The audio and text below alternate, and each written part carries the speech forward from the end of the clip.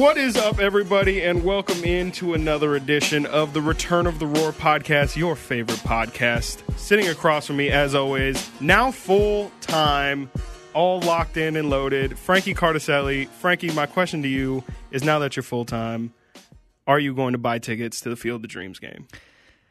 $2,000 a ticket. Took into consideration. Yeah. Maybe front row behind home plate, because we were paid so well. Anyway, I'm just kidding. Very, I'm just kidding. I'm happy for the opportunity. Very, very happy. Make me throw in some laugh tracks in. Yeah. Very happy to I get to be, this gets to be my job now. I get to, join you up on the full time. Welcome to payroll, and I get to cover Kings games, talk about this wonderful team that we all love and we use as a form of therapy. If the Kings were therapy, do you think it'd be like the worst type of therapy on the planet? Like, do you think if the Kings were therapists, would they have their license revoked? Like, yes, well, after the first session, or they always. I mean, everyone who watches sports like maniacs, like we do, like says that sports is the escape from real life. But it's really funny because as a Kings fan, like real life is the escape from hell. Yeah, I feel worse watching sports most times. Yeah. Like, it doesn't make me. I don't think it's ever therapeutic to be like, oh, the Kings play tonight. Yeah, like I love the Kings and I'm happy it's my job, which I don't want to get off the main point. I love the Kings and I'm happy to be doing this job, but now therapy will be able to. Well, I've never watched Fixer Upper and been like, oh my God, she's going with she should have gone with the marble tile. Like, this is going to ruin the whole season. Like, now she's just going to be thinking about, no. So what is it like for people out there like that that don't like sports at all? Because HGTV fans. I mentioned to someone, I was getting my oil changed at Jiffy Lube, and I mentioned to someone, it was in Yuba City. I said, hey, she said, what do you do for work or whatever? Because I was wearing a nice shirt that day. And I was like, I work for a radio station. I covered the Sacramento Kings. And she was like, what's that? I was like, it's a basketball team. What's a radio station? Like the Sacramento Kings, they're a basketball team. Like I write for write articles. And she's like, oh, okay. Is that like what is it? It's like a basketball team, like a professional? I'm like, the NBA. She's like, oh, cool. I'm like, is that basketball? Yeah. I'm like, do you ever watch? No. Okay. How old are we talking? She was like 28. Like, I'm 27. Oh, wow. She's like my age. Yeah. And she's like, I'm from LA, so I don't know. I'm like, so you mean the place that has two of them? The Lakers. I'm like, the Lakers, like LeBron James. She's like, just like, yeah. I just shrugged. I'm like, oh, okay. It's whatever. What a freak, dude. People have different interests. Weirdo. People have different interests. That's not lost on me. It's not lost on me, but it is usually strange too. And like, what do they do for fun? That's a great question because sometimes, I mean, especially with the pandemic, I've been working from home all pandemic, and like I'll just be sitting there. And yes, for any bosses listening, I do work during the day, but then come like 2:00, I'm like, what am I supposed to do for the rest of like? I just am waiting until the games come on, so that then they're just on in the background as I'm continually doing nothing. How bad of a feeling is it, like, when your team, like, I'm not talking about the Kings because the Kings haven't had a big game in a while, but, like, for you, the Vikings, or me, the Yankees, like, they have a playoff game or something big coming up, and, like, the game's at 5, and you're just sitting there, like, at noon, just, like, it's the worst. Yeah, like, 5 hours. Yep. And until I have to keep waiting. Honestly, until 5 hours until I'm just a mess. It's just the whole day is could be ruined in the first inning or first quarter, because that's how I am right now at the Yankees. Like, they're back in the playoff race, and they play in the Field of Dreams game tonight. And I'm just already thinking ahead to. I'm so excited for this game. Every game is big right now, and they're just going to get their asses kicked, like in the first inning by the White Sox. Yeah. So no, I definitely have that as a Vikings fan. That really hits home, because the amount of times, especially for playoff games, where it's like, all right, Sunday's coming. We're playing the Eagles. Okay, yeah. Well, we had that, the miracle last week, so that'll go great. And then just get washed 56-3 or whatever the hell it was. Like, it's sports aren't therapy. Is the point we're making? It's not therapy because. Well, I'm trying to think. You've had the Yankees win when you were a kid. I rooted for the Giants when they were winning championships. The pinnacle is great. Is it even remotely close to making up for like the regularness of being a franchise? I don't think so. Like being, I don't know, maybe being a Spurs fan was pretty great for like, or like a Patriots for their whole fan. lives. Well, you were, like, you were a Yankee fan growing up. I'm sure that was great. But it's almost you were like young, so it's almost like you didn't know what the opposite was. I didn't become a fan until like the first year, like I was 9, and I became a fan in 2004. The first year you were 9, not the second year where you were 9. The first year was 2004, which we know that's the year the Yankees blew a 3-0 lead. So we do know this. Yeah, I know it. I mean, I say we. It's like we all know this, right? Like, dude, maybe you don't. Maybe you shouldn't. Let's forget about it. But yeah, it's not that much therapy. Here's my point. I love this job because it makes it easier for me Bring it back full circle. It disassociates me a little bit from it. Like I was a fan, and I've learned a lot over the years about trying to distance that part of me, and it's hard. I still won't. I never will. I mean, we never will. We love the team, and we cover them, and we cover them for a partnering station. So yeah, we're going to come off a little more positive sometimes. But when things get bad, we're still going to be, we're going to hold people accountable. Yeah. I'm not going to be happy. That's for no, sure. we're not going to be happy. We're now part of the media scene with the Sacramento Kings. So it's cool that I get to officially say it's my job and that we get to do it for our work. And again, though, it's not therapy. It is definitely not therapeutic. It's you saying that this is, again, we're going to get into actual Kings topics eventually, but you saying that about how the Yankees, off-season. People are really clamoring to hear what we think about if Tristan Jahmi'us' Thompson. summer league is going to transfer to the NBA. Will Tristan Thompson win Most Improved Player? We don't know. I call him. Find out later. What are you going to say about after the break? You saying the Yankees blowing the 3-0 lead. I thought we weren't going to talk about that. I'm sorry. It reminded me of something that happened yesterday on the Carmichael Davis show. Jay Mars listing off the past 50 NBA champions, which is I didn't believe you. Rain Man level. I just told him. I was on the phone with you yesterday, and Chris said to me, "Did you see Jay's segment on the Carmichael Davis show where he named every NBA Finals winner from the last 60 years?" I'm like, "There's no way he did that." Watch the video. If anyone out there is listening, go to KHTK.com, and it should be on the homepage. Yeah. Watch Jay Mars name off every championship, and he wasn't reading a list. No. There's video proof. I edited that video. I put in the overlays of the Celtics banners and of the list of the champions. That is not to hide anything. That was merely just me showing you, no, this fool is literally nailing year after year. And he's just, there's rapid fire. A couple seconds where it'll cut in between the photos, and you'll see he is literally just 74 Celtics, 75 Sixers. It was a lot of Celtics and Lakers, yes. which they each combined for half of those, half the championships, and then it's LeBron and Kobe and the rest. But it's not as hard. Lakers, I shouldn't say it's not as hard as you would think, but it is. It's tough. I'm sure there's a rhythm to it that is okay, it's Celtics 11. And then whatever. Then the random the Celtics. It got easy for a decade because the Celtics literally won 8 in a row. So, yes. They did. They won 7, 8. It was something like that. I think they did win 8 in a row. Did they? 8? It was either 8 or 9, and then they won another 2. Let's pull it up because Bill Russell's got 11. Bill Russell, as my friends like to say, has one on his toes. Can you believe that, Kings fans? 8 finals in a row. Bill Russell has more finals appearances than we will. The Boston ever Celtics, have. they won 1, 2, 3, 4, 5, 6, 7, 8. They won 10. I'm sorry, 11 and 12. 11 and 13 years they won. Yeah, and the 2 losses. One was to Wilt. One was to Wilt. Another the Lakers, which I don't think was a Wilt team. They would have 9-peated. They lost. Insane. They lost in the playoffs. They lost in the semifinals to the Sixers. They lost in the semifinals, and then in 1958, which would have been their second in a row, they lost in 5 games or 6 games, excuse me, to the St. Louis Hawks. St. Louis Hawks. So, anyways, shout out that.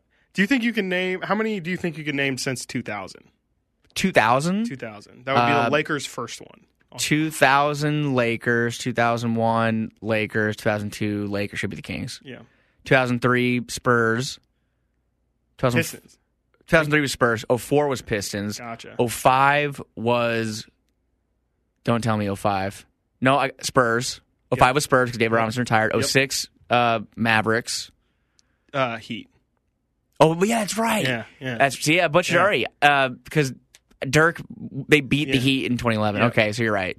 Heat, 07 Spurs, 08 Celtics, 09 Lakers, 10 Lakers, 11. Just said it. No. 11.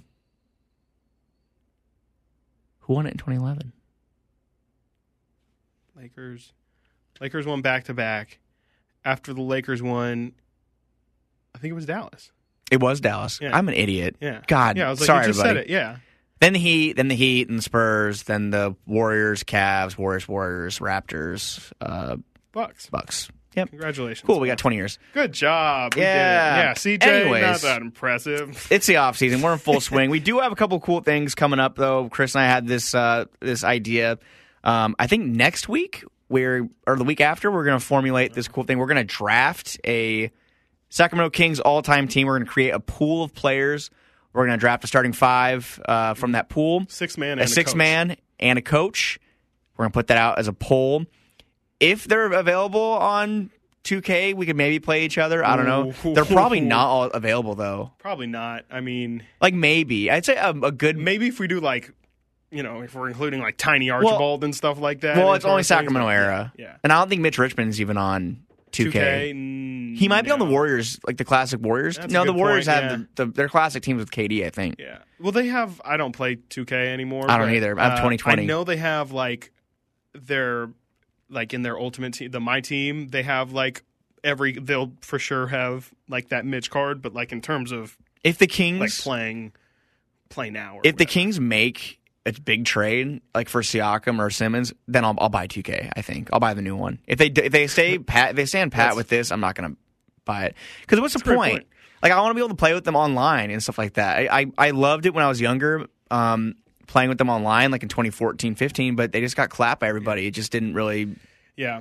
So... They used to... 2K introduced tier systems, I remember. And yeah, the Kings were third. They were always in the bottom tier, and I was I can smack the Bulls and the Pelicans and whatever. Nope. Yeah. No, yeah, exactly. Straight green. Nope.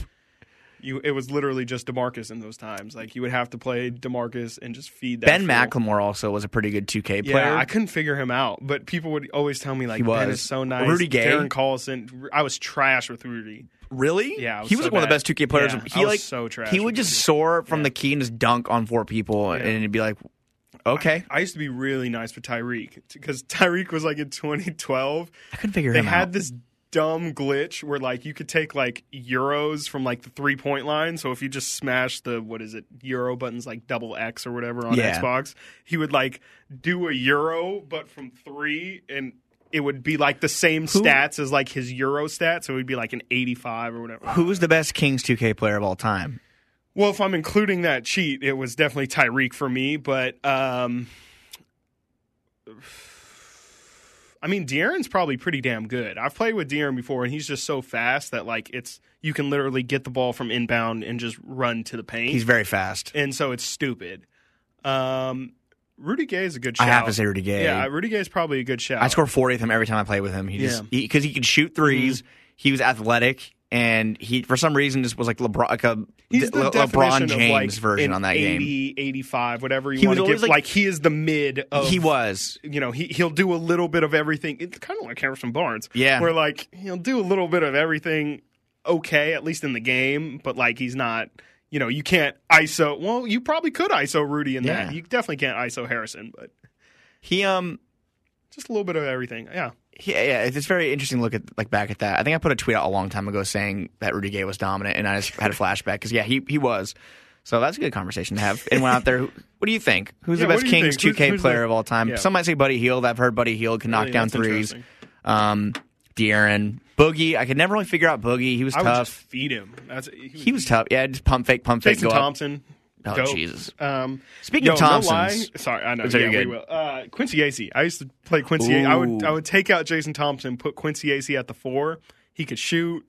He was 6'8", so he couldn't really rebound, but... Jimmer! Jimmer also was nice. He was wet. You would have to, feed him, but yeah, very nice. Anyway, sorry. You said Jason Thompson. Those were the good days. The only... some little housekeeping here, roster moves or transactions.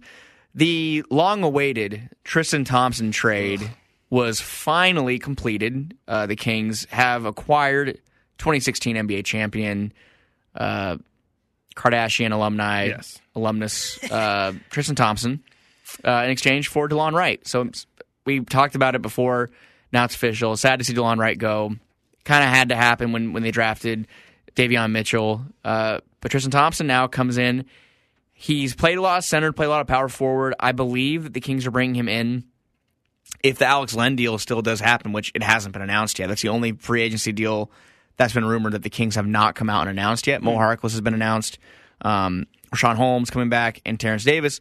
Alex Len has reportedly signed a 2-year deal, but it hasn't been announced yet. But I think that the idea is that Tristan Thompson is going to be playing some power forward off the bench, because right now, if you look at the Kings' depth at the forward position, if this is the roster the Kings are rolling out next season, the depth right now is Fox, Halliburton, Barnes, Bagley, and Holmes in the starting lineup, and then the bench: Mitchell, Davis, or Hield, if Buddy Hield is still here, Mo Harkless, Tristan Thompson, Alex Len. That would be the second unit. Do you think, Chris, they're bringing him in with the idea of playing him in a forward role, or do you think the Alex Len deal possibly might be off the table and they're going to have Tristan Thompson play backup center? I think they'd probably bring in Tristan to play backup center. I just don't think he's mobile enough to play the 4. I feel like with that being the case, they would probably, whatever, at the moment they still have Buddy. They'd probably put Terrence Davis at the 3, scoot Mo over to the 4 where they had him play small a lot last year, and play Tristan at 5. Not that they'll ever go hockey subs 5 in, 5 out, but I don't see how it makes any other sense any other way. And the Tristan Len having them both is a little perplexing, and then you throw on the fact, I don't know if you mentioned it, that not yet. Davion Jones. That Davion Jones got his option picked up. It's clunky. It's not clunky. It's a logjam of, they all do a little bit different. Like Tristan and Len kind of end up getting you the same kind of production. They're but bruisers. They do different. Yeah, they do it a little differently. Alex is 7'2" or whatever he is, and he's massive. Tristan's 6'10", but uses his body like Alex would. Again, to me, the issue with Tristan playing the 4 is just mobility. Like Marvin, we see how athletic he is. He moves the floor beautifully. You can put him next to another big guy and not really risk everything, slowing down too much. But if you put Tristan at the 4, Alex Len at the 5, you better be running half-court offense. And defensively, I mean, Tristan does pretty well, or used to do pretty well on switches. I didn't watch him at all in the past 2 seasons since he's been out of the playoffs. Since those finals, that era ended, and he was fine on those teams. He would hold his own. I mean, he would play center for them in those rotations, and he would get switched on Steph constantly. Big minutes too. The most meaningful minutes you can play in the game of basketball. He has experienced, which is great. In the most dangerous situation, I would maybe say in finals history. I mean, going against Steph Curry in that offense and being the big man out there who is knowing they're gonna hunt you, they're gonna put you in switches, and the goal is to get you to guard Steph. And I can so vividly in my mind picture so many times Tristan guarding Steph. And you're gonna get abused when you're 6'10" guarding the greatest offensive weapon maybe ever. But I remember Tristan Thompson holding his own and being a formidable perimeter defender. And if he can continue to do that, like I said, I didn't really watch him too much llast year, but that would be very welcome. And maybe I'll eat crow on saying he can't play the 4 and knocking his mobility. But I don't see it. No, I think it's weird. I think it's a weird. It's a weird trade. They brought him on. I want to say the main, the marquee factor here is his toughness. He's a tough guy. He doesn't take anything from anybody. Kind of like what Mo Harkless brings too, where they aren't going to back down from any challenge or anyone that's trying to ruffle feathers. And the scenario with Chimezie Metu being put on his back last year gets brought up a lot with the Jonas Valanciunas ordeal. No one stepped up and got in his face, and it's that was kind of, the Kings don't really have any guys that are super confrontational. I'd say Tristan Thompson and Mo Harkless both are guys that are confrontational. They aren't. If someone's going to throw an elbow or a shoulder into them, they're going to come at them. They're going to come back at them. They're not going to. Alex Len also. Alex Len also. We saw it when CJ, he got. Bro. Yep, CJ and Alex. He had the Notre Dame Yep, Fighting Irish stand. He had the fist cocked and ready to go. Alex Len too. So it is something I'm a little curious about. I don't think there's any reason. Davion as well. We haven't seen Davion Mitchell seems very scrappy too. Get it in there. There's no reason for me to believe that the Alex Len deal is falling through or isn't going to happen. It hasn't been announced yet, and I think they used the biannual exception on him, which is the lesser valued one, dollar valued one. We still have the mid-level exception, which we just looked into, and that's still available. And $9 million. I think it's $9 million, and it goes up to 10.9 over the next couple of years. But right now, the Kings are super top heavy at the center position. They're so heavy at the center position. If you name them off, Rashawn Holmes, Tristan Thompson, Damian Jones, Alex Len. And Neemias Queta is a forward, but I would say expanded to the big men in general, and Metu and Bagley. And Neemias Queta. And there's plenty of and with Bagley too. Bagley and Metu both have been centers at one point or have been tried out as center. The Kings have way too many options at center, but if you think about it, they also have a lot of guards right now. And again, but no forwards. Why do they do this to me? I swear, this is what. We're back in the hole of no forwards. I we just have don't Harrison understand Barnes how this happens. It's thin. The most valuable position to winning in the game, and we're just neglecting. And Mo Harkless and Harrison Barnes are two great starting points if you're trying to build a forward rotation on a good team. Though. On a good team. Not a great team for sure. But put them on put them on the Atlanta Hawks. That's fine. Yeah, I think they're fine. I think they would help well. They would give them great minutes. And the Kings. To your point, then I think we have I think we have enough there. It's just we need some depth. And it goes both ways too. I know it could say, what about the center? Like Rashawn. Yeah, Rashawn Holmes. Rashawn Holmes is a very good center, and he is a center who could be good. I think on any team. I think Rashawn Holmes can go on any team and he'd make an impact. Yeah. De'Aaron Fox go on any team, make an impact. Tyrese Halliburton, we're going to find out what his full potential is. I think this year, I do believe he's going to be in line to be the starting two guard, even if Buddy Hield is retained. I agree. But the forward position, Harrison Barnes had the best year of his career probably, and good on him. He needs help, and the depth is minuscule behind him. We're seeing Bob Woodard, Robert Woodard II. He's struggling. We shouldn't even mention his name honestly until and it's no disrespect, but we just shouldn't mention him as a I don't want to say as a player, but as an option at this point in time. No, and until there is something bona fide, factual. If you think about it, at this moment, right now, Mo Harkless is the backup small forward, but behind that, Louis King's taking Bob Woodard's spot. Louis King is, and I know it's summer league and people can't read in too deep, but even over the end of last season, Louis King is a more viable option and was given minutes. He's a more viable option at the backup small forward behind. Well, he's third string, but if Harrison Barnes or Mo Harkless go down, which over the course of NBA seasons it does happen, man. Our third option is going to be Louis King, which it's a third option, but this is why all these trade scenarios for the big swing for the fences move. The big Pascal Siakam, Ben Simmons deal becomes even more of a priority. It just the Kings need that other it factor, and it's got to be either a power forward or a small forward because the guards. We're set. Shooting guards and point guards, we're looking pretty good. At point guard and shooting guard, we have De'Aaron Fox, Davion Mitchell, Tyrese Halliburton, Terrence Davis. Those are all guys I'm totally fine with rolling out at the guard spots. But small forward and power forward, for that matter, power forward even you could say is just as pressing with Marvin Bagley. It's very questionable. And Tristan Thompson, Neemias Queta. So when I say forward, I mean both those spots, small forward and power forward. Because right now, the Kings don't even really have a starting power forward because Marvin Bagley, we don't know what's going to be happening with him in a couple weeks here. So good on Monty building a great quartet of guards. And the centers, the depth. They're all bodies. The depth is fine. Yeah, they're NBA bodies, that's for sure. But what's next?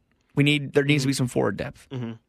And it does, I think I speak for everyone when I say it feels like something is brewing. Not just because we're being thrown in rumors left and right for Pascal and for Ben, and earlier there was Dame rumors. I think it just people are looking at the roster and saying, "Look, man, there's just it just doesn't make sense." It's not that it just doesn't fit all together. It doesn't seamlessly be like, oh, okay, I see where you guys are trying to build. I see how you put in here.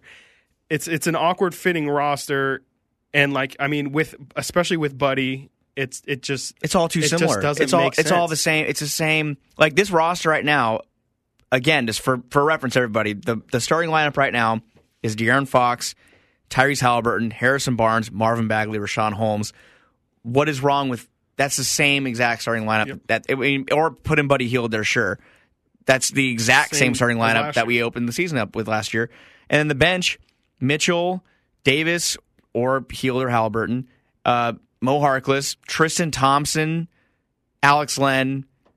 This is just it doesn't move the needle. We're better than where we started last year, but again, like we didn't make the playoffs last year. We didn't make the play-in last year. If this team is not marginally, if the bench is better, but we don't have a higher ceiling really in terms of besides player progression, the guys we currently have, like even we're hoping for an 8 seed. Yeah, even if in a world where De'Aaron Fox doesn't get COVID, where Tyrese Halliburton doesn't hurt his knee, where Harrison Barnes doesn't get the adductor strain, I don't think the Kings make the play-in anyway because Memphis down the stretch was so good and Golden State down the stretch was good until they got into the play-in and they blew both games. But the team, my point is the team wasn't good enough to even get to the play-in last year. Even at full strength, I think they would have been on the outside looking in. Maybe by a game or two. We finished 12th, didn't we? We finished a couple games out. The Spurs were in front of us also, correct? If I remember correct. I could definitely be wrong. I thought it went Golden State 9 or Memphis 9, Golden State 10. And then I think the Spurs even edged us out at the end of the year. Yeah, because they picked they picked after us, so they definitely finished 12th. We finished in a tie with New Orleans, but we were Chicago, 2 games out, and we didn't have the tiebreaker. So even if we would have won a couple more games, and that's another team as well. I mean, you got to look for. It's sad because for a minute we were pacing ourselves with the Phoenix Suns, where it's like, okay, they're rebuilding, we're rebuilding. It's not really going well for them. Marquise Chris, Dragan all that. So you can kind of see us progressing with them. Now it's kind of like us and the Pelicans are very similar in terms of where we are in our rebuild. I don't know how you feel. I don't think the Pelicans made a lot of moves that made them a lot better, but I would rather bank on their young core than ours. Well, they lose Lonzo Ball. Lose Lonzo. That's tough. Who'd they add? They traded for Devontae Graham. Yeah, and they also got rid of Steven that's another Adams scorer. It's another scorer, and I think what Lonzo brings to a team is his versatility, whereas his shot got a lot better. Yeah, he boards and he can pass. Devontae Graham's a good guard. He can score and he's a good distributor as well. But is that what New Orleans really needs? No. And we're all kind of in a similar boat, like you said. The Spurs are falling. I think the Spurs are going to be. Apart. We're always wrong. Young, yeah. Pop always finds a way. I thought they were going to be bad last year, but now you lose DeMar DeRozan, Patty Mills. They traded away LaMarcus Aldridge. That era is over, and he actually is going to try to come back, I guess, from his heart problem. That's insane, yeah. I'm guessing Brooklyn. Yeah. But there's going to be a window, sure. But also Minnesota could be a dark horse team if they're fully healthy with Memphis Cat. Might be on the up. Yep, Memphis was in the playoffs last year. They could stay there. Kings have a lot of talent, but they just don't have the depth needed right now to make that big jump. And if they make that big trade, which of course that's what everyone's talking about, easier said than done. Of course, they get a Ben Simmons, unlikely. And there is a most recent report. Zach Lowe said that several teams have interest in Ben Simmons. He listed the Warriors, the Spurs, and the Timberwolves. Kings were not mentioned. So we've seen that Ben Simmons might hold out from training camp because he's very done with Philly. Can the Warriors, Spurs, and Timberwolves offer a better package than the Kings? I'd say the Warriors probably can. Mm-hmm. Yeah, I would imagine. Yeah, the Warriors definitely can, just with the Wiseman, the Wiggins, their 2 picks they just made, including and future picks. Yeah, they definitely have something at least to start with. And I think, and to me, I just don't see how the Kings could ever, unless they just stack on draft picks, ever top what the Warriors are going to offer.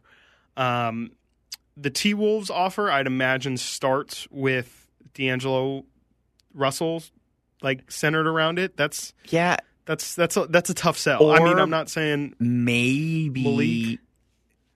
Anthony Edwards was pretty good, but then you have then you have a three-headed monster of D'Lo, Ben Simmons, and I do think they like D'Angelo Russell. Like, I think they view him as like a key piece. I think it would take one of D'Lo or Anthony Edwards in a trade for Ben Simmons. I think it'd probably be Anthony Edwards because now I'm thinking about it too. I know for a fact D'Angelo and Ben Simmons played high school basketball together. They both went to Montverde. Yeah, in Florida. D'Lo was really close with Devin Booker and he's Ben really Simmons. close with Cat, obviously. And they Cat. play together. But I remember he posted the loading. But don't count other teams that are making moves because if the Warriors they missed the playoffs too last year. So there's a spot right there. So the Spurs will be out of the play-in, right? Golden State's gonna be back there again. Yep. You look at the teams below us. The Pelicans do have talent. It's gonna be the Kings and the Pelicans in my mind. Mm-hmm. Maybe the Timberwolves too. Going for that spot. And the Kings, we talked about it last week, we don't want them to go for the 9-10 seed. We want them to be a 7-6-5. Because what are you playing for at that point? Just a one night of postseason, quote-unquote, basketball, and then you can get sent packing. Like we saw with San Antonio. Exactly what happened to them. I don't want that to happen to the Kings. You work for the whole season to get to that point, and I don't think the Kings want that either, which is why I think that Monty McNair is being very, very aggressive in these trades and these trade talks. I know he's getting involved in everything. He's been involved with Lillard at one point, Ben Simmons, Siakam. It just seems like the package of Buddy, Marvin, and picks is not that enticing to other teams, which I can't blame them. No, yeah, it was shocking to me that the Kings were going to get what they were going to get in the Buddy return. I was like, I mean, that to me showed like, oh, Buddy Hield has that kind of value. I mean, regardless of how you really feel about KCP and Kuzma and, the ceiling of Harrell, like, those are three legitimate NBA guys. Definitely. That's depth. Like, that, if you can pull that off, I mean, yeah. You assume if that trade goes down, the Tristan Thompson trade doesn't happen. So then the Kings have Kuzma and Harrell and KCP. Or maybe I think it would just be Kuzma and Harrell for that case. Yeah, I think it might have been for the 22nd as well. And the 22nd. So, but you get to have another small forward. So at that point, there's forward depth in Kuzma. There's power forward and center depth in Montrezl Harrell, who also Jason Jones of The Athletic said today, I believe on Deuce and Mo or 13, I can't remember where it was from. I think it's from Deuce and Mo this morning, that Montrezl Harrell was looking at houses. He was trying to find someone to look for a house in Sacramento. They thought the trade was over. Yes, they did. And now, okay, Tristan Thompson, that's fine, but Montrezl Harrell and Kyle Kuzma would have been a great return for Buddy Hield, a person the Kings want to offload, and Marvin Bagley, but I'm thinking Bagley would have been in that deal. My point is that it's just getting for one of those players, great. For both, I still would have been fine with it. Is there any player out there I'm thinking that even makes the Kings not the worst team in the Pacific Division? Like, even if they get Ben Simmons, even if they get Pascal Siakam, does that make them any better than Phoenix, the Clippers, the Lakers, or the Warriors? And, even then, it's unfair because you're playing in the toughest division in basketball, but if Clay's your healthy. cap is, if Clay, definitely, 100% if Clay's healthy, because that, and if you want to live in this if world too, I mean, Phoenix has to prove that they can do it again. I mean, Chris Paul's only another year older. Again, this sounds ridiculous to say when this team literally won two finals games. 2 wins away from the finals. 2-0 in the finals. So I'm not. It sounds stupid. It really does. The more I'm thinking about it, but Phoenix does have. They were garbage for 10 years. Things happen. We're good for one. It's not crazy to think maybe they'll regress somewhere to the mean. We can't assume that they are going to come back and be as good as they were. And it'd be malpractice to say they're going to come back and do the same thing while again. We're still living here, the Clippers as well. Kawhi Leonard might miss out time for the season. still. Yeah, is he going to miss the whole? I'd imagine. I mean, he got hurt late. He got hurt in the playoffs, and it was a partial reconstruction of his AC. I'd imagine he's out until at least the spring. Yeah, like at least till close to the postseason. So I guess the more I'm talking about it, the door is cracked. It's at cracked. least. I'd say getting above, if Clay misses more time, and he did suffer his injury too, right before training camp. It was a separate injury. It was like a week before he probably won't. He probably in November. He probably will not be back until December. Could Golden State get off to a rough start? I mean, we've seen what happens if Steph Curry goes down, and I never were wishing injury on anybody when we say this stuff. By the way, it's just if injuries happen. Yeah, but that's kind of a bummer to base it all off of injuries, other teams' misfortune. It's messed up. And the Kings could be the last place team in the Pacific Division and still finish in the top 8 in the West, though. Mm-hmm. The West is just that good. Mm-hmm. And there is room. One team I'm not sold on, and I'll say it again, and people can scoff at me or whatever, but the model of the Dallas Mavericks just does not sell me. Right. It doesn't sell me. I'm not sold on them. Did you read any of the Jason Kidd stuff? It's wild. Yo, I was telling my friends the other day, Luka, in 2 years, going back to Europe. He's just going to be like, I know I just signed this Supermax, 5 years, 205. Y'all can keep it. I'm going back to Real Madrid. This fool's crazy. See y'all in 3 years. Yeah, I will see you when this is done.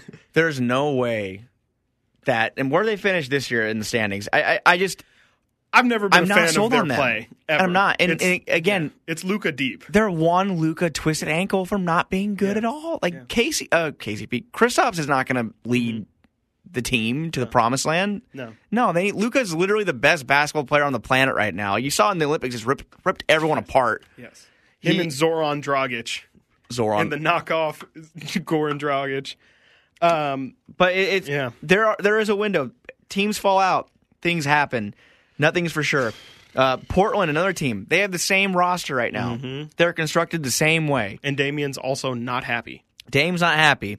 The Lakers, we don't know. I'm not saying the Kings are better than the Lakers. We just don't know, though. The threats in the West right now, when you look at it, Utah is going to be a force. They're bringing back everybody. And their bench, believe it or not, I do like the Rudy Gay move for them. Oh, yeah. And Hassan Whiteside, I'm interested to see what a different system and like a good team. He's not playing in the playoffs. No, but maybe Quinn Snyder turns him into just like, I don't know. Maybe he knows how to use him more correctly. But Denver.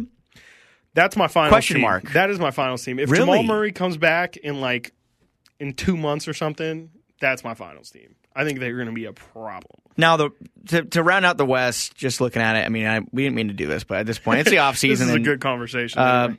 The group the Kings are in right now, the tier they're in, I would group them with Memphis, Golden State, San Antonio, New Orleans, and Minnesota. Mm-hmm. I'd say that we can assume OKC and Houston are both going to be poopy next season. Yes. Assume. No, they both will be poopy. Intentionally poopy. Yeah, they're going to. So take the Spurs out too. The Spurs probably will be bad as well. They're going to be a wild card at least, where they won't be high end 8 seed. That's for sure. That means for 9 and 10, we're looking at Memphis, Golden State, Sacramento, New Orleans, Minnesota. Mm-hmm. 5 teams that can go for those 2 spots.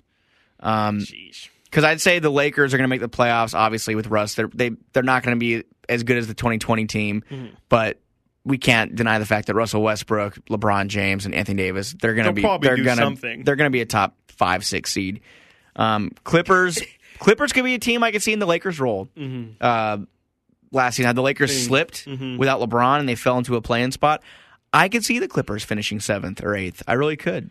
You talk about depth. I mean, that show was kind of reliant on Paul George and Kawhi being ridiculous. If you're just going to have Paul George regular season is a problem. There's a real chance Paul George could be MVP halfway through the year, especially if Kawhi is not playing and Clippers somehow manage to continue to play well.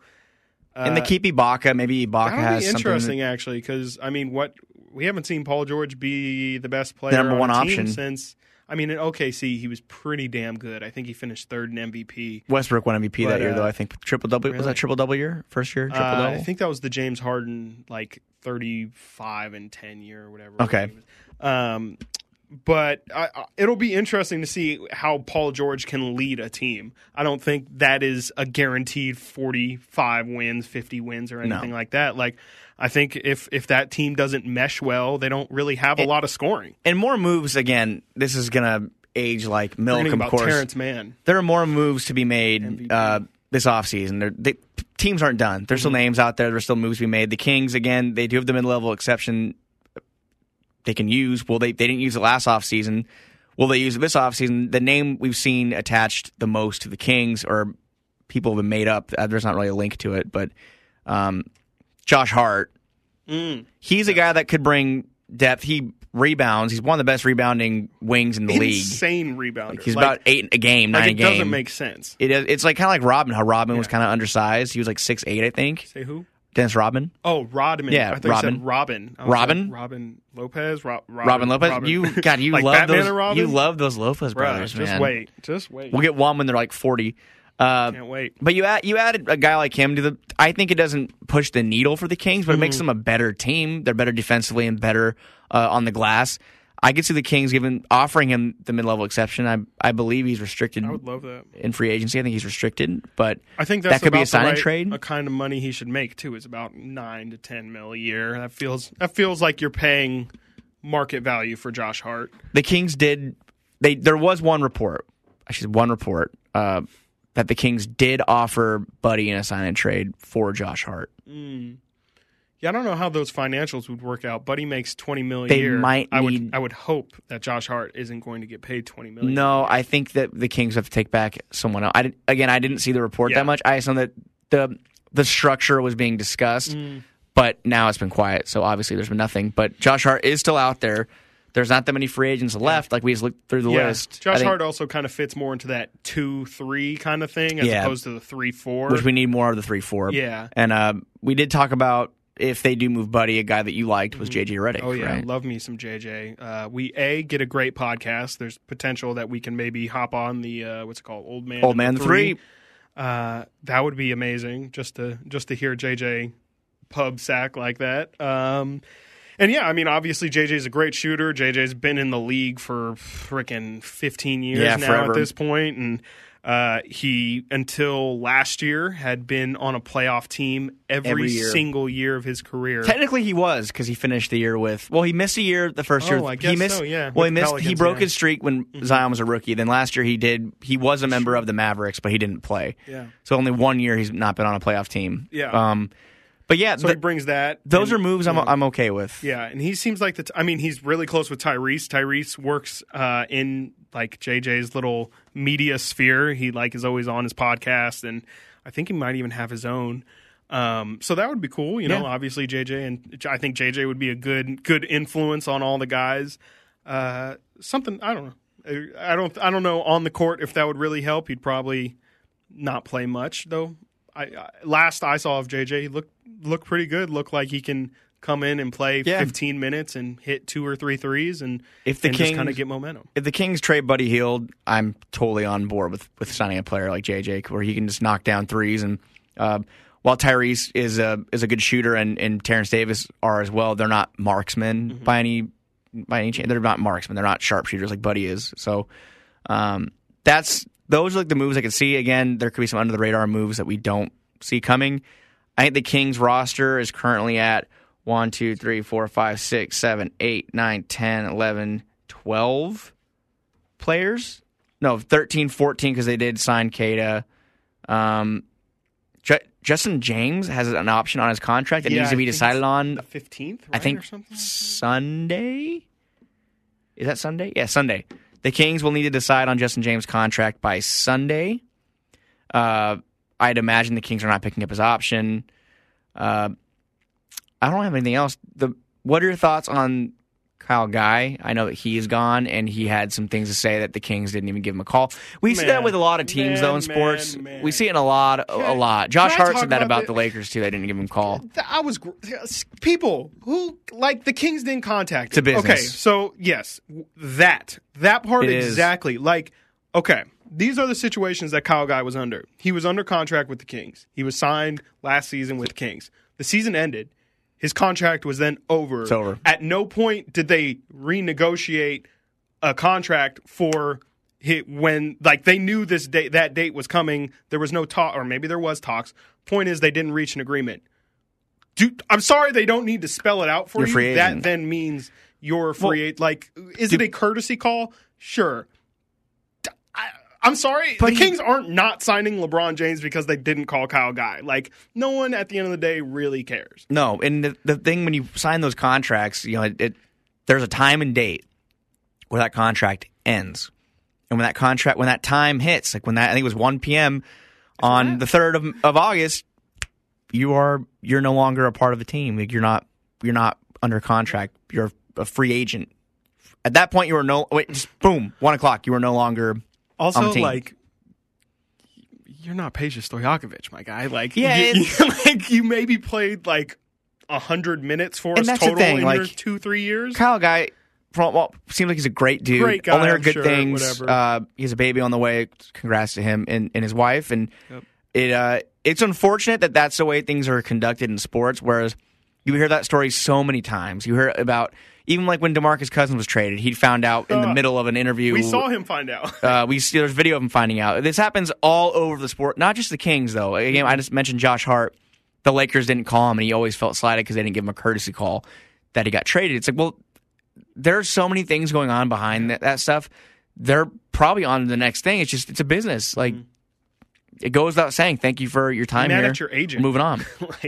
It goes without saying, thank you for your time here. We're moving on. Like, I don't think DeLon Wright got a phone call like saying, hey, thank you. So I just, hey, you're traded. That's usually how it goes. We've seen it happen time and time again. So, I know that a lot of people are saying, "Oh, the Kings, what a bad look for that! What a bad look and bad move." It's like, it happens. It does happen. I wish it didn't, but it does, and it's a part of the game. It's a part of the process, and it's not going to change just overnight. It's going to always be this way. I think.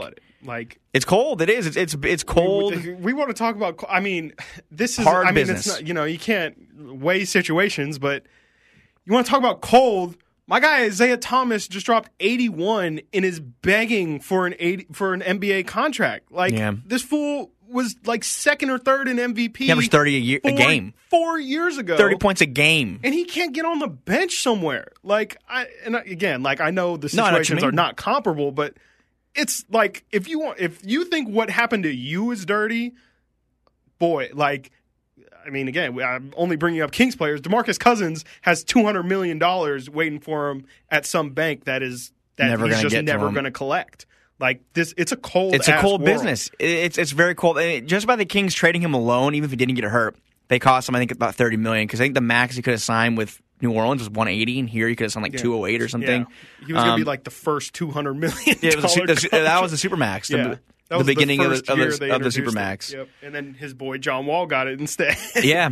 So, hey, it's a huge bummer to see like Kyle go and see that he was upset and I didn't like seeing that because I enjoyed Kyle Guy when he was here. He was fun on the bench. Like, he was part of the bench squad and stuff. And I was hoping he could be what we're explaining for old man JJ Redick role. Yeah. I was hoping that could be Kyle Guy. Come in for 10 minutes. He was cold in college three too. Threes and called it a day. He was so good in college, and like that game where they came back with no business winning. I think it was the Elite Eight or Final Four, and he hit those big free throws. Oh, yeah, those Final clutch as nails free throws. He'll be missed. Yeah, but I'm sure. I mean, and he might figure it out. He'll probably get play in the G League for a minute. He'll probably be in Santa Cruz. I'd imagine he'll probably get a two-way contract. He's on that 4A baseball player area where it's like he's not.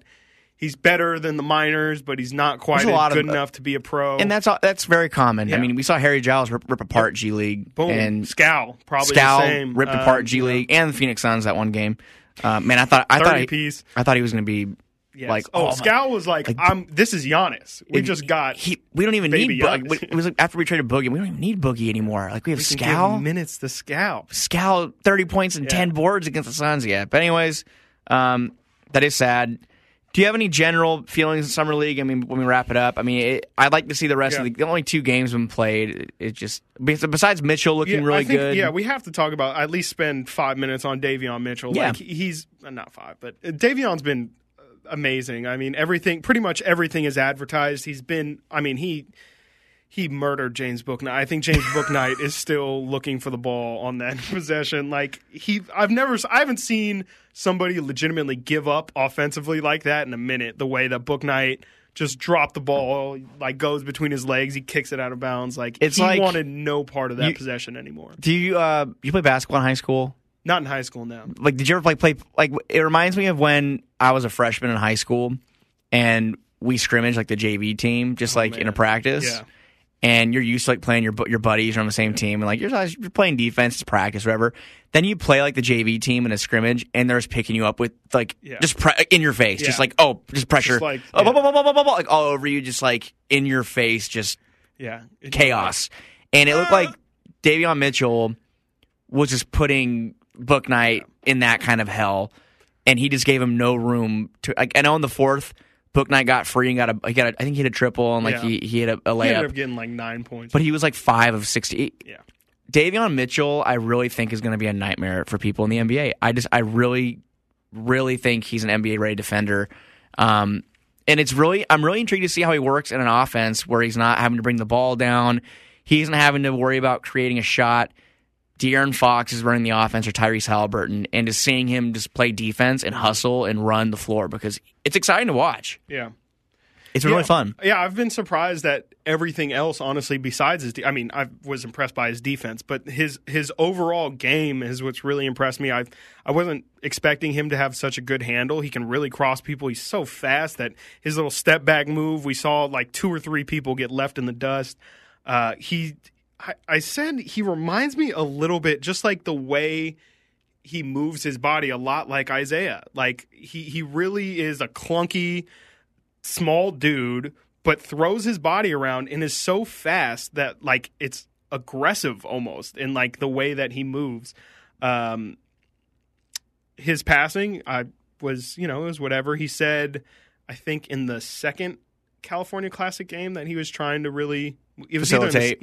Where he had 10 and 9. Was that the first? That was the first. That was the first summer league in game. Vegas. Yeah, he said he was really making a focus on passing the ball, getting his teammates. Which was the game he also locked down Book Knight. Yes, exactly. It was an all around that was the best. Yeah. I know he scored 23 in the first game in the California Classic, but seeing him go for 10-9 and play that kind of defense, I think that's you're a much better talker than I. That is the point of what I'm trying to say, is that like I was much more impressed with his 10-9 than his 23 whatever that he had in sack.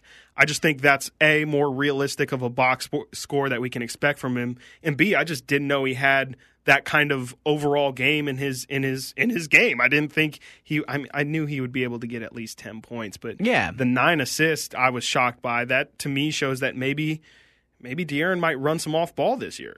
Especially if De'Aaron's working on his shot the way he is. And Tyrese also is a guy who can be an 8 assist. I mean, he's a guy who can definitely be a distributor. He averaged 5 a game off, or 4 a game off the bench. I think he averaged 5 assists per game last year. He did average 5. Tyrese did. So the fact that Davion can score if he needs to, he's done it in college and he's been doing it during the California Classic and Vegas Summer League, could mean that Tyrese Halliburton can run point guard, or Davion Mitchell can bring the ball down. But I also think he can go any way. It's very, very versatile. I mean, we can go over every scenario. Tyrese, bring it down. Davion, De'Aaron. It all works. The 3-guard lineup, though, I'm really excited to see it because they all can play good to very good defense. They all can distribute the ball respectively. I know that people, like we talked about last week, were giving me some lip on Twitter that Davion had 1 assist over 30 minutes. And it's like, okay, if you're watching the game, he had a lot of good looks to other teammates, and they just didn't finish. It was a painful game. The first game? Yeah. Yes. Oh, my gosh. Yeah. So he got many good assists, looks. and I think the Kings shot like 35% from the field. He had about 4 or 5 dimes for open looks that were missed. Not that...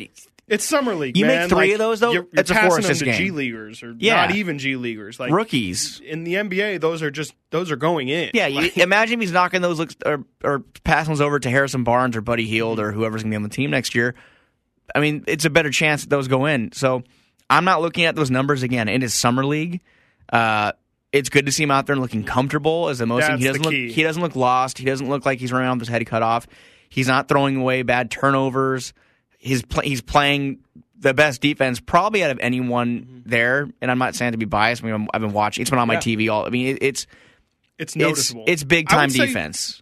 The Kings as a whole are playing the best defense of any team in the summer league. They look a lot better in Vegas. No one else is focused. Than they did at the California Classic. Yeah, no one is. The Kings have a clear defensive focus for their summer league team where they are really getting after it, and I think Bobby Jackson has kind of alluded that it's a little bit because of Davion Mitchell, just because in practices he's so intense and really brings up the competition level in practices. And I think just the fact that they went through the California Classic, they've been practicing for like 2 weeks now of just really hard, intense practices. And I think they're coming into these games and finding that the games are easier than the practices they're doing. That's at least what it looks like. And then you look at who else is on that coaching staff now who's influencing the defense. Douglas Christie. Yeah. So really cool seeing him in those videos, by the way, just working with. It was him and Tyrese. Davion and Tyrese working out, and Doug was in there setting screens. Yep. And it's really cool, man. I'm excited to see Doug out there during the regular season. But yeah, you were talking about looking comfortable. Real quick, what do you think about Jahmi'us? What do you think he's maybe carving out a couple minutes here? Do you think he's probably going to find himself in a similar situation, except maybe on a two-way or now finding his way between Stockton and Sack? Or right now, as things stand, like he has to be in Stockton because there's too many guards. Yeah. Buddy, Tyrese, Terrence Davis. There's just too many options at the 2 spot. So. But if that Buddy Hield move gets made and the Kings roll in the next year with Tyrese and Terrence Davis, that brings up Jahmi'us to third option. So he's traveling with the team. He'll be on the roster. But I'm really happy with – he looked really, really bad in that last California Classic game. He was forcing a lot. I think he was starting. That was kind of his first shot starting, getting big minutes since probably college. Because if you think about his role even in the G League bubble, he got hurt early and didn't get much of a chance to run. That was arguably the most run he's had since he was in college in an NBA setting. So kind of knocked the rust off, and then he looked really good in the first game. At the end, he kind of came on in Vegas. At the first game, he came on at the end, knocked down a lot of shots to put that game away. And then yesterday, or 2 days ago, I think he was 5 of 8 from the field and in double-digit points again. He looks comfortable, and he is kind of a bigger player than I anticipate. Like I thought he was more like, I think he's like 6'4", right? He's like 6'4", but he's probably like 210. He's pretty sized up. Yeah, he's pretty sized up. So he's a guy for sure.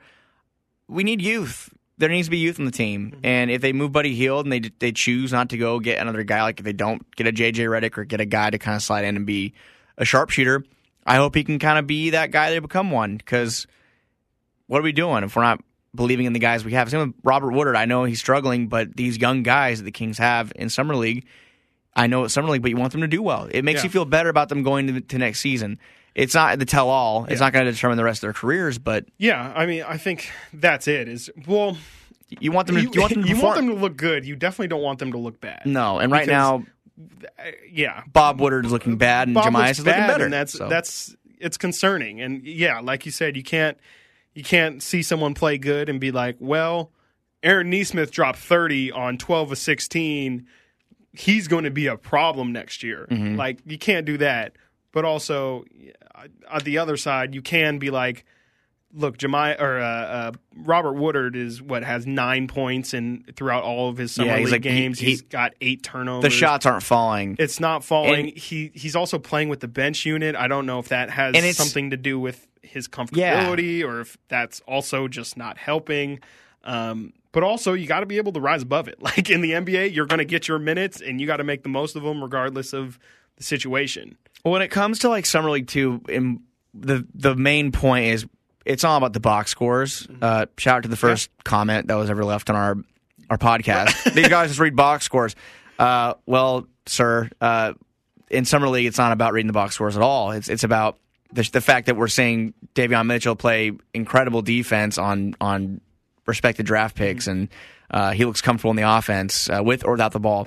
It's about looking at Robert Woodard, who is missing wide open jump shots, which we noticed at the first game, the first couple of minutes at the California Classic. We noticed, wow, Woodard's getting a lot of open looks and they're not going in. It was ugly. It didn't look good. So looking at how those guys are operating in the offense, like Lewis King looks explosive. I didn't know he had that in his bag with that big dunk he had the other day. Jahmi'us Ramsey is knocking down good looks. He had a couple step backs in the first game and second game that I thought were really impressive too. So it comes down to how they look in the flow of the game, the flow of the offense and the defense, both sides of the ball. And that's where you determine where you stand on them, and that's where you see Neemias Queta. He got a 2-way contract after not the first game. That wasn't the only thing. You see how he operates in the flow of the game. He pulls down rebounds so easily, and he can clean up around the glass. That's the guy you want on the team. So when it comes down to next year, G League or the Kings NBA squad, Summer League's not going to determine all of that, but it'll give you an idea. And I think Jahmi'us Ramsey right now is showing, hey, I'm probably a better option to roster than Justin James. Mm-hmm. So that's kind of at the point we're at with that right now. Mm-hmm. And I think if we're one Jahmi'us Ramsey good game on Friday night away from Justin James not being brought back, which probably is going to happen anyway, but final nail in the coffin. Last thing, you brought it up, and I just want to make sure that this podcast gets as many views as possible. So we're going to talk, or we're even just going to say his name, Neemias Queta. Neemias Queta. We need those Portuguese views, so we're gonna do a little Neemias Queta. That tweet that like they tagged, like it was tweets from myself, James Ham, Matt George, and Deuce. And look at this, like they're 780 retweets and then like 6,000 likes. And that's like you tweeting Neemias love. I think it's a Portuguese basketball site. Yeah, so just tweeting Neemias love. So yes, Neemias Queta is the first Portuguese-born basketball player. And he's never been to a game before. Never been to an NBA game before, which he explained in his number choice, which I don't fully understand, but as long as he gets it. Yeah, Neemias Queta, it's brutal. Summer League is brutal for big men. Like, you're never, the guard, people who are handling the ball are trying to themselves show that they belong in the NBA. It's not going to be sexy to do a nice little dump down pass to the big guy and have him throw it in. It's just not going to happen. That's not what Summer League's game is. That's not what it's for. I do think that Neemias Queta will be a force in the G League, though. Yes, and that's where I'm getting at, is he is the largest human in Summer League right now. It's very apparent. If he plays a lot of minutes in Stockton, I'm not sure how that. Well, he's on a two-way, so he probably will. He's going to be like 2020. He's like mobile. He's not like a clunky, can barely move around. He's very mobile. It's like, wow, I can't believe he's that big and he's that agile. He's very agile, and it's not like he's sitting there. Mm-hmm. I think we talked about this last week too, just how it doesn't look like he's in quicksand or anything. Mm-hmm. Like how Hassan Whiteside looked. He actually looks very mobile, and it's fun to watch. Mm-hmm. So yeah, so that's something interesting. We'll probably. If we're desperate for views, we'll do a Queta segment per week or something, just a clip and then share. When the season's like a week or two away, we'll probably do position breakdowns like we did for the end of a season. We'll do it for previewing the next season. So we'll do a whole Queta episode. Yes, just for him, just for him and just for them. We love if we gain any Portuguese. And we'll tag that account. Yeah, we hello first. Hi, hi. How's it going? How do you say it in Portuguese? I don't know. We love to learn, so let us know. I love Bruno Fernandes, Manchester United player. There you go. So yeah, that's all I got. Summer League continues. We went an hour on Summer League off season, so we did, and talking about other stuff. But next week we are having a special guest on, I believe, Monday. Bobby Gerald. Bobby Gerald. Hoop Session. I feel like Bobby Gerald's like an indie band where he's your like your podcaster's favorite podcaster. Yep. He's not a podcaster, but like he is like your media member's favorite media member.